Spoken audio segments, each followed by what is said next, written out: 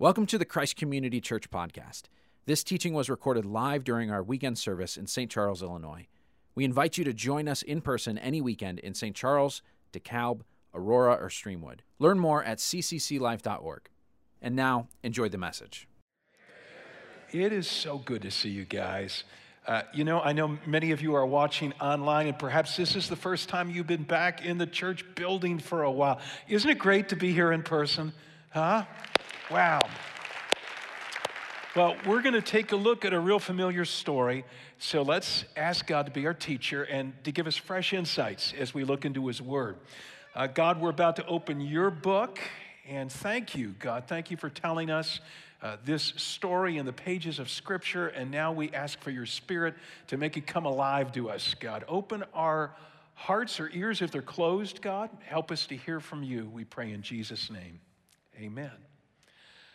My grandfather was raised in Pennsylvania, but as a young man, he moved to northern India.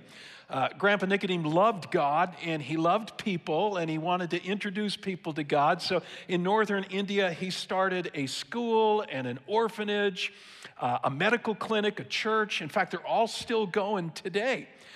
But unfortunately, my grandpa had heart disease, and he died relatively young at age 42 in India and was buried in a grave on the side of the Himalaya mountains.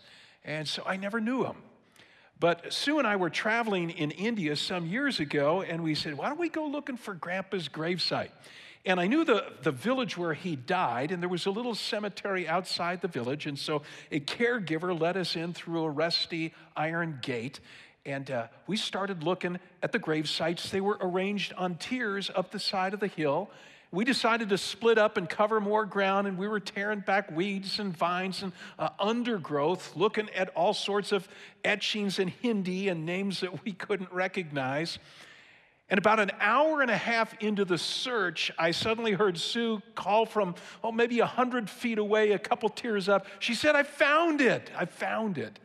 And I ran to where she was, and she was standing over a grave marker, and etched in stone was the name of my grandpa, Frank Nicodeme. It was an amazing experience. We had traveled thousands of miles, and we looked earnestly, and we finally found what we were looking for.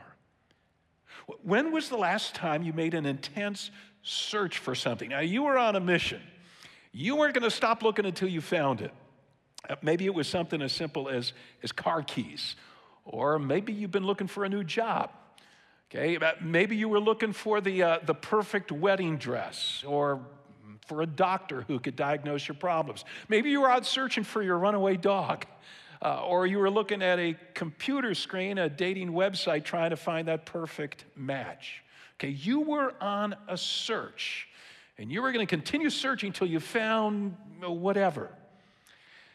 Now, we're celebrating Christmas Eve, so let me ask you, what are you looking for? What are you searching for this season? What do you hope to find? Okay, maybe you say, well, I'm just looking for a little Christmas nostalgia. I'd love some softly falling snow, chestnuts roasting on an open fire, Michael Bublé singing Silent Night in the background. Or maybe you're still looking, even at this late date, you're still looking for the perfect gift for a family member, Uncle Charlie or some friend. What are you looking for? Maybe you're looking for a little peace and quiet this Christmas season. A week away from Zooming with people at the office or online schoolwork. Several centuries ago, a famous French mathematician and philosopher by the name of Blaise Pascal said that we're all looking for pretty much the same thing. Mr. Pascal said we all have a God-shaped hole in our lives, and we're looking for something to fill it. Now, you may be aware or not aware of this God-shaped hole, but we're all trying to fill the hole. We may fill it with our job, or fill it with a boyfriend, or with grandkids, or a purchase of a new car. We're looking for something to fill the hole, but the problem is nothing other than God is big enough to fill a God-shaped hole. What are you looking for this Christmas season? Well, it seems like we're all looking for a little more God in our lives. If that's you, I want to give you 3 tips today for finding God, or finding more of God. 3 tips that come out of a familiar Christmas story. We're going to go back in time to the story of some ancient travelers who were on a search mission. It's a familiar story, and it's found in the 2nd chapter of the Gospel of Matthew in the New Testament. So if you brought a Bible with you, you could turn to Matthew chapter 2, and I'm going to start right at the beginning of the chapter. Verse 1. After Jesus was born in Bethlehem in Judea during the time of King Herod, Magi from the east came to Jerusalem and asked, "Where's the one who's been born King of the Jews? We saw his star when it rose, and we've come to worship him." King Herod heard this. He was disturbed, and all Jerusalem with him. Now, we'll stop right there for now. This is the word of the Lord. Thanks be to God. Thanks be to God. We're all looking for something to fill this God-shaped hole in our lives.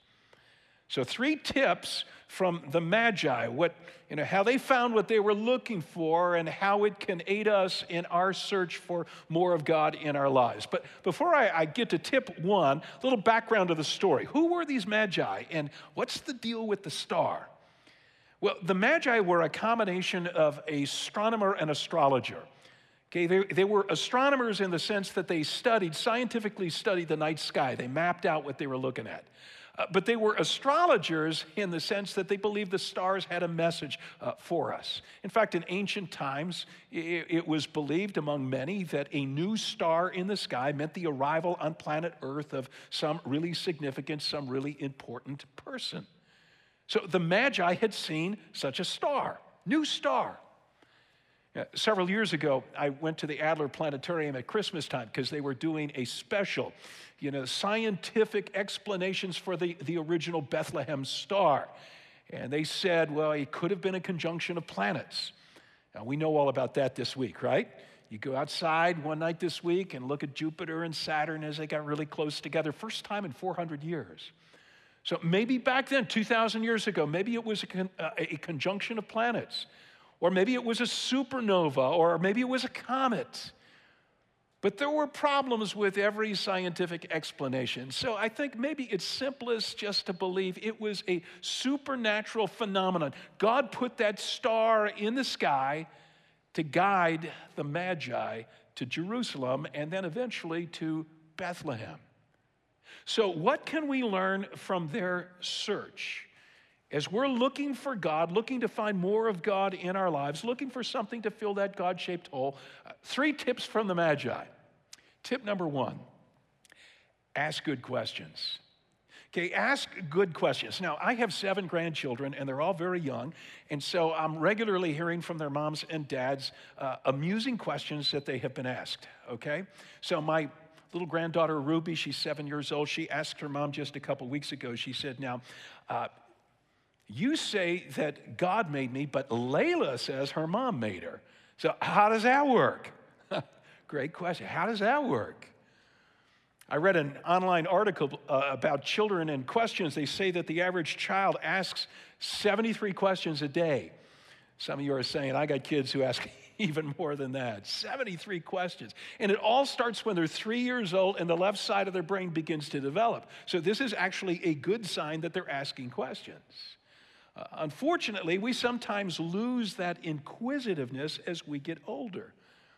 Is it because we assume we now have all the answers?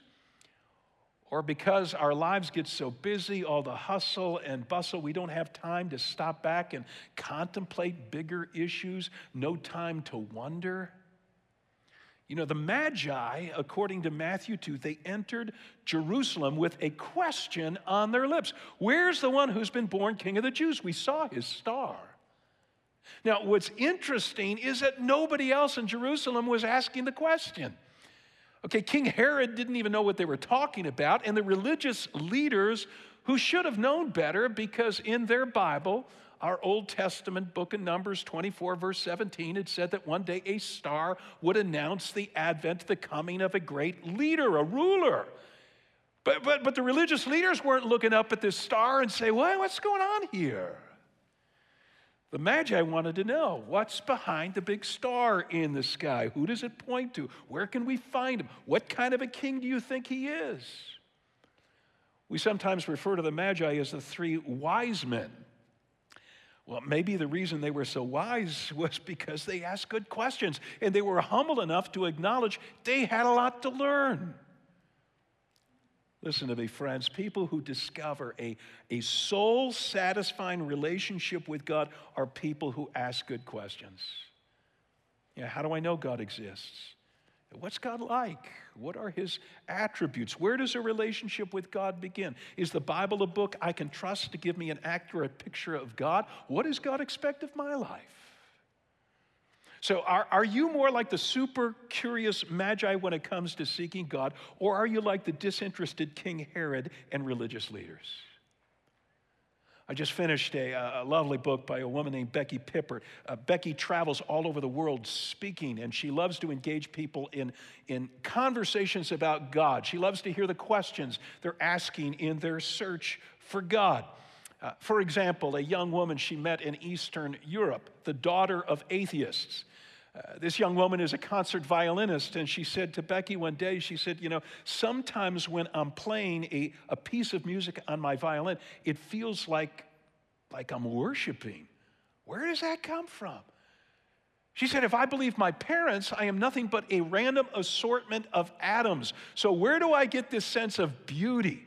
When I hear a Bach violin concerto and I'm awed by it, where does that come from? Becky said, well, funny you should ask, because Mr. Bach, he signed every one of his compositions with the same 3 Latin words, Soli Deo Gloria, to God alone be the glory. So Mr. Bach could tell you where this love of beautiful music comes from. It comes from God. The prophet Zephaniah says that God sings over those he loves, over those who put their hope and trust in him. We know that on the night that Jesus was born, the sky over the little dusty village of Bethlehem broke open with an angel choir singing his praise. So where does beautiful music come from? Why do we appreciate beautiful music? Good question. The answer is God. Listen, friends, God has built into you a desire to know him. He wants you to ask questions. Unfortunately, that innate curiosity we had as children, asking 73 questions a day, it tends to fade as we get older, at least with regard to questions about God. But if we really want to find God this Christmas, if we want more of God in our lives, the search begins with questions. If you're at the starting point, a good friend of mine named Hal wrote a book several years ago that's become a bestseller, almost 500,000 copies in print, called The God Questions. Is God for real? How can a good God allow suffering in this world? Do all roads lead to heaven? Maybe you thought there aren't answers to questions like that, so you've given up the search. The search hasn't gained any traction. I would encourage you to reignite your search for God this Christmas season. There are answers. Ask good questions. Another favorite book of mine, it's been a New York Times bestseller, written by a pastor in New York City who's used to working with skeptics. He's written a book to answer the questions that skeptics ask, called The Reason for God. You might want to put it on your Christmas list. Not too late for somebody to pick that up for you. Here's the tip for finding more of God. Ask good questions. First tip, because there are answers. Tip number 2, my second tip for those who want to find more of God this Christmas season: pursue Jesus. Okay, you want to find God, pursue Jesus. Now, this takes us back to the story of the Magi in Matthew chapter 2. Their opening question upon arriving in Jerusalem is, where is the one who's been born King of the Jews? A question that was really upsetting to King Herod, because he was an extremely paranoid leader who didn't want any competition for his throne. In fact, he'd already killed off one of his wives and 2 of his sons because he suspected they were disloyal to him. So Herod pulled together a group of Bible scholars and he said, what's this about a king? And where is he supposed to be born? And the Bible scholars said, yes. Micah the prophet said in 700 BC that a great ruler would be born, and he would be born in a little village 5 miles south of us called Jerusalem. So Herod called in the Magi and he said, I want you to go to, did I say Jerusalem? Bethlehem. He said, I want you to go to Bethlehem and I want you to look for this king, and when you found him, come back and tell me about him. Herod, of course, wanted to eliminate the competition, any rivals. This is where we pick it up now at verse 9 of Matthew 2. After they had heard the king, they went on their way, and the star they had seen when it rose went ahead of them until it stopped over the place where the child was. And when they saw the star, they were overjoyed. On coming to the house, they saw the child with his mother Mary, and they bowed down and worshiped him. Interesting side note here. Okay, you've seen manger scenes. You may have one in your front yard, or you've got a creche in your dining room. Or, you know, what composes a manger scene? You got Mary, Joseph, baby Jesus, a few animals thrown in, some shepherds, and the Magi, right? But the fact of the matter is, the Magi didn't arrive at Christmas time. Sorry to spoil it for you, but you know, the likelihood is they came several months later, because it says in the text we were just looking at, on coming to the house, they saw the child with his mother Mary, and they bowed down and worshiped him. So Mary and Joseph and baby Jesus are now in a house, no longer in a stable. This was a culmination of a long and determined search. The Magi didn't wake up one morning and say, hey, we got nothing to do. You know, what do you say we track down that funky star in the sky? You know, take us down the road a bit, I assume. It would take them much further than a bit down the road. Bible scholars tell us that the Magi were either from ancient Persia, modern-day Iran, or ancient Babylonia, modern-day Iraq, which means they had to travel over 400 miles to find baby Jesus across the desert. But their search was rewarded because they didn't give up until they found what they were looking for. And friend, let me tell you, this is true of a pursuit of God. You know, listen to what God says through the prophet Jeremiah. Jeremiah 29, verses 13 and 14.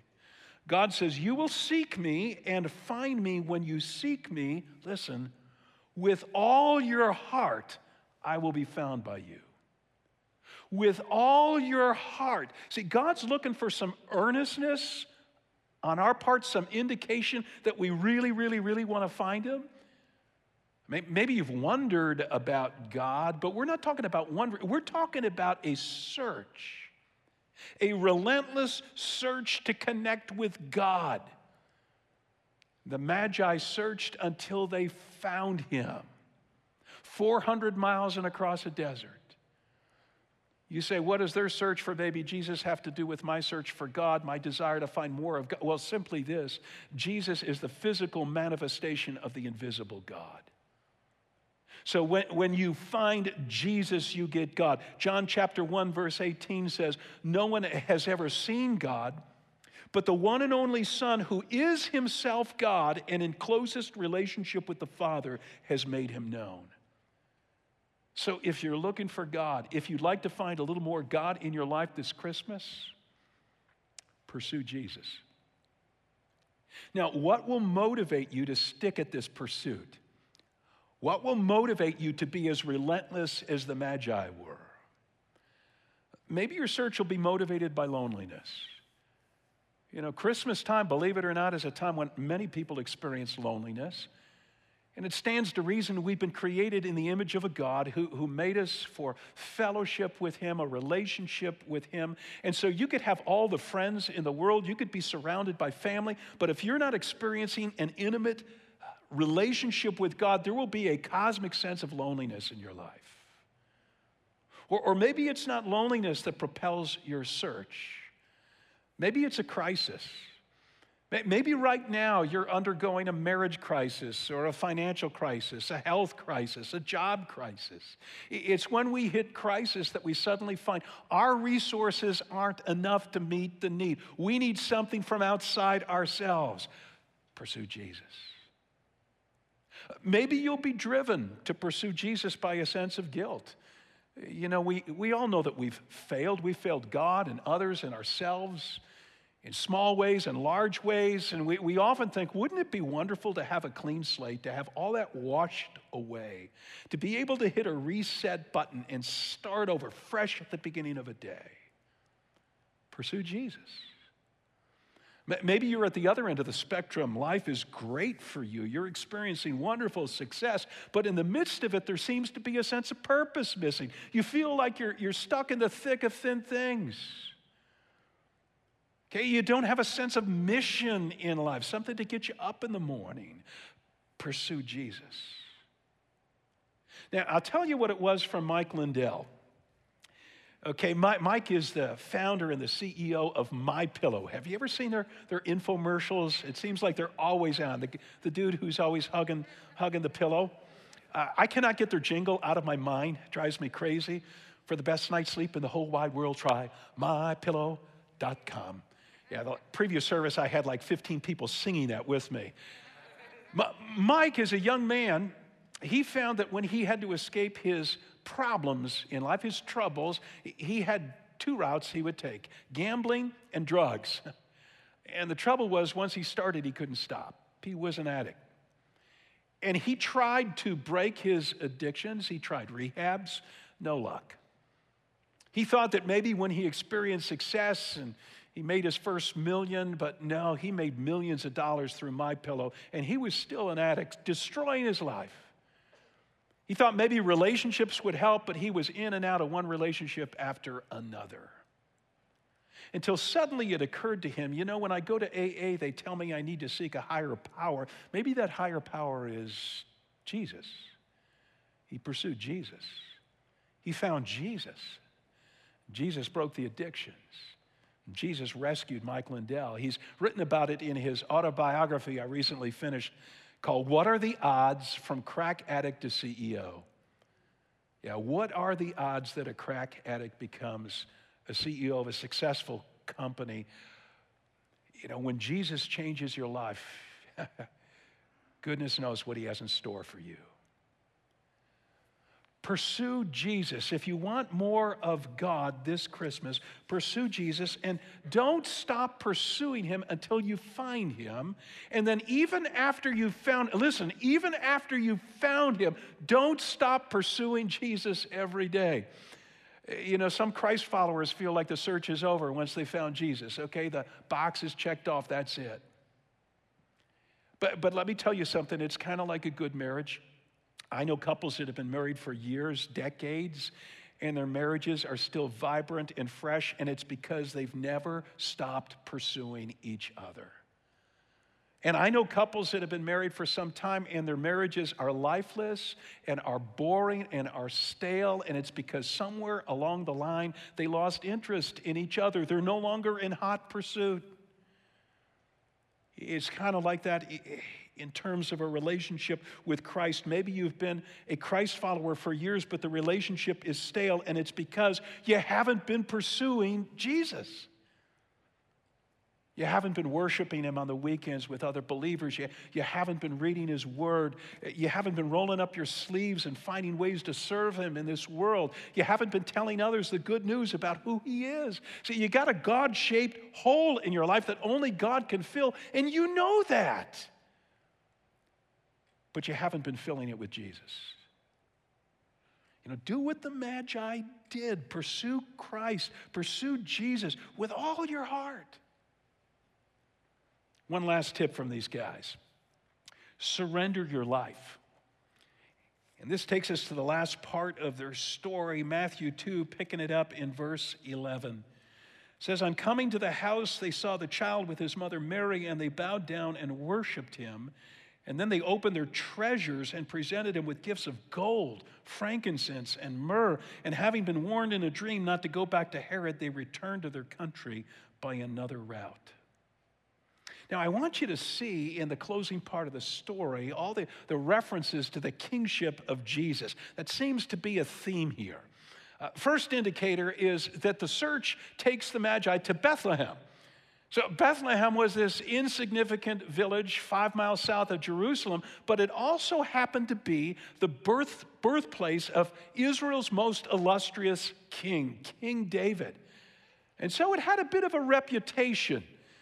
And in 700 BC, the prophet Micah had said a ruler, even greater than David, is going to come out of this small village. So just the fact that the Magi arrived in Bethlehem points to the kingliness of this baby they encounter. You know, another indicator is the posture they adopt. When they see Jesus, what do? They drop to their knees, they bow, they worship him. I just finished for the second or third time watching the HBO miniseries about John Adams, based on the book by David McCullough. And back at the time of the Revolutionary War, Mr. Adams was sent by the Colonial Congress to France to King Louis XVI to get some help. Now, Mr. Adams had never been in the presence of a king before. He didn't know what the protocol was, didn't know what to do. And so he was coached ahead of time. You do a lot of bowing. You know, when you step into the door, you bow. When you get halfway to him, you bow. When you get up to the throne, you bow. When you're done and you're walking out, you're bowing as you go. Isn't it interesting? Nobody told the Magi what to do when they saw baby Jesus, but instinctively they hit their knees. It was like they knew they were coming into the presence of a great king. Just another indicator of his kingliness has to do with the gifts that they brought, gold and frankincense and myrrh. Now, for centuries, a lot of people have felt there must have been 3 magi because there were 3 gifts, but the Bible doesn't say. It could have been 5 magi, 7 magi, dozen magi, happening to bring 3 gifts, gold, frankincense, and myrrh. Now, we look at the gifts and we say, these are gifts fit for a king. Start with gold. Kings are known for their opulence, their wealth, their majesty. Some Bible scholars have taken it a step further and they've said, well, what about the other gifts? Maybe frankincense points to the deity of Christ, because incense was constantly burned in the temple where God was worshiped. And maybe myrrh points to Jesus' eventual death on the cross, because myrrh was a fragrant substance that was used to embalm bodies back then. But most Bible scholars feel that would be reading a little too much into gold, frankincense, and myrrh. What we do know for certain is this: they were expensive gifts. They were gifts fit for a king. I mean, it wasn't like what you typically bring to your baby shower these days. They didn't bring a pack and play, a few onesie outfits, and a gift card for Bye Bye Baby. Some of you are wondering, how do you know that stuff? You know, they brought gold and frankincense and myrrh, gifts for a king. Gifts for a king. So if we hope to discover a relationship with God through Jesus Christ, we need to understand who Jesus is, who we're dealing with. You know, he is not just a little baby in Bethlehem that gives us a warm, sentimental feelings once a year as we hold a candle and sing Silent Night.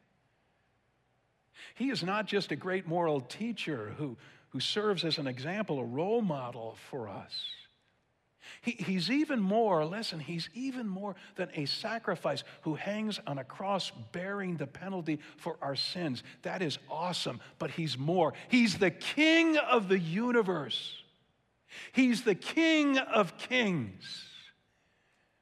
And so we bow down before him, surrendering our lives and pledging our allegiance.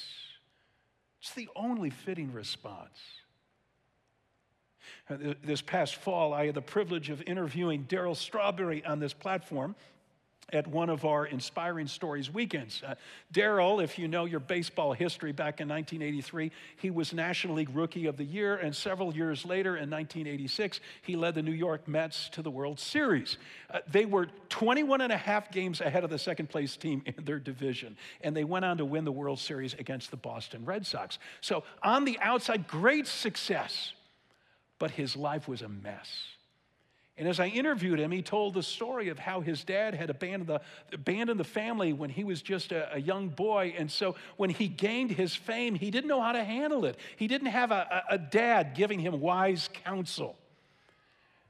And so he turned to drugs and he turned to womanizing. And as a result, he was in one rehab after another and in one broken relationship after another, much like Mike Lindell of MyPillow. Now, he found Jesus along the way. In fact, he found Jesus several times, but it never stuck. It changed him temporarily, but not permanently. He was soon back to the old Darryl. What was the problem? Daryl says, the problem was I came to Jesus for forgiveness and for comfort and for blessings, but I didn't come to him as king. I didn't come to give up the throne of my life and say, okay, I'm getting off the throne, you take the throne, you be the king. And then the day came when Daryl finally understood and surrendered his life fully to Christ, and the change was permanent. The transformation was unbelievable. In fact, if you want to see a great 90-minute documentary, go to ESPN and look for the one on Daryl Strawberry and the amazing transformation that's taken shape in his life. Let me ask you a question. Have you ever surrendered yourself to Jesus as King? You may believe the Christmas story. You may even believe the Good Friday, Easter story that Jesus died on the cross and was raised again. But have you ever surrendered your life to him? Around Christ Community Church, we say, surrender begins with a prayer, telling God what's on your heart. And there are 3 important words in a surrender prayer. And by the way, we often think of this prayer as something for an outsider, someone who's never prayed this prayer before. And I believe there are some of you in that category this Christmas Eve at our service. We're going to pray this prayer in just a few moments. But I want to add that it's not just for newbies. Even if you've been a Christ follower for some time, it's possible that the relationship is not what it should be. And a new, fresh surrender, a recommitment is in order. So the 3 important words in the surrender prayer are first, sorry. And it's not just that you're sorry for specific sins, though you are, and you're sorry for what they've done to destroy your own life and hurt the people around you, but you're also sorry because you recognize that you have blown off the counsel, the leadership of the all-wise and loving God. And so there's no other thing to say when you come before him than, I am so sorry. I'm so sorry. The second important word is the word thanks. What are you thanking him for? Well, you're thanking him because there are some serious repercussions for our sin, for going our way instead of God's way. When we do that, when we pull apart from God, disconnect from God, do our own thing, be our own king or queen, the result is death. Death, because when you disconnect from the giver of life, the source of life, the consequence is death.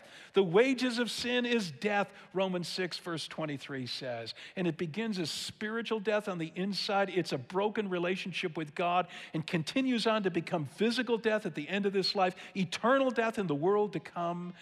We are in deep weeds and we need help. And help came in the form of a Savior that God sent that first Christmas. He sent his son. Jesus was born in Bethlehem, and he grew up living a perfect life to lay down his life on a cross, to take the death we deserve to die. The wages of sin is death. Jesus died the death you and I deserve to die for our rebelliousness, our going our way instead of God's way, our disconnecting from life. And so thank you for coming to earth. Thank you for giving your life for me on the cross. Thank you for rising from the dead so that you could now offer me forgiveness and new life. Have you ever said thank you to God? Personally, this is my thank you for what you've done for me. So it's sorry and it's thanks. And the third word is please. This is the word of invitation. This is when you look Jesus in the eye and you say, please come into my life and be my king. Please, I'm getting off the throne. Would you take the throne of my life? Would you become my king? Would you please help me to understand and to follow your word? Would you give me a group of people like those who gather at Christ Community Church who I could follow along with in following you? Please. I want to pray that prayer with you right now. There is no better prayer to pray on Christmas Eve than the prayer of surrender. Would you bow your heads with me? And I'm going to let you do most of the praying. I'm going to give you a little space here. We're going to pray the surrender prayer. Again, whether you've never prayed this prayer before, and some of you are saying, I don't think I've ever prayed this. Good, this will be the first time. Or if you've been a Christ follower for years, but you recognize, I've not been in hot pursuit of Jesus for some time. Well, surrender afresh, would you? Okay, the first word is what? Sorry. Would you say sorry right now from your heart? Whether there are specific sins you want to name or you just want to say, sorry for taking up the throne that you should be sitting on. Sorry for being my own king. Sorry for this rebellious spirit going my way instead of your way. Tell him in your own words how sorry you are.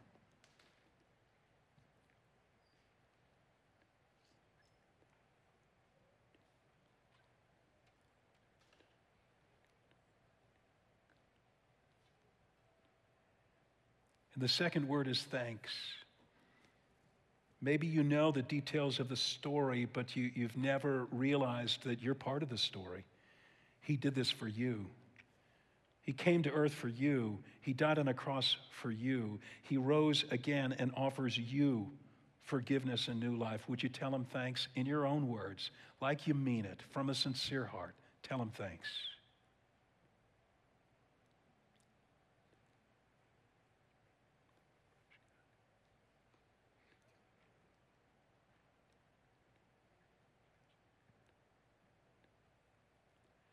And the third word, after you've prayed sorry and thanks, is please. Invite him into your life in all his fullness as the king, as the one who has the right to reign. Humble yourself before him. Has your pride gotten in the way of allowing Jesus to lead your life? Tell him, please become my king, or become my king again. I've wandered from the path of your kingship. Please give me a new or a fresh love for your word. Please help me to understand it and to want to follow you. Please, Jesus.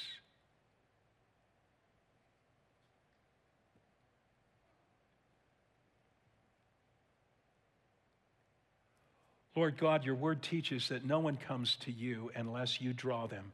And so I recognize in this quiet moment, if we have prayed prayers of surrender, it's not because we're such great people, we figured it out and we're doing the right thing. It's because you have wooed us. You have drawn us to yourself. You have given us a desire to have more of you in our lives. And that's what we want this Christmas season. We want more of you. We pray in your holy name. Amen.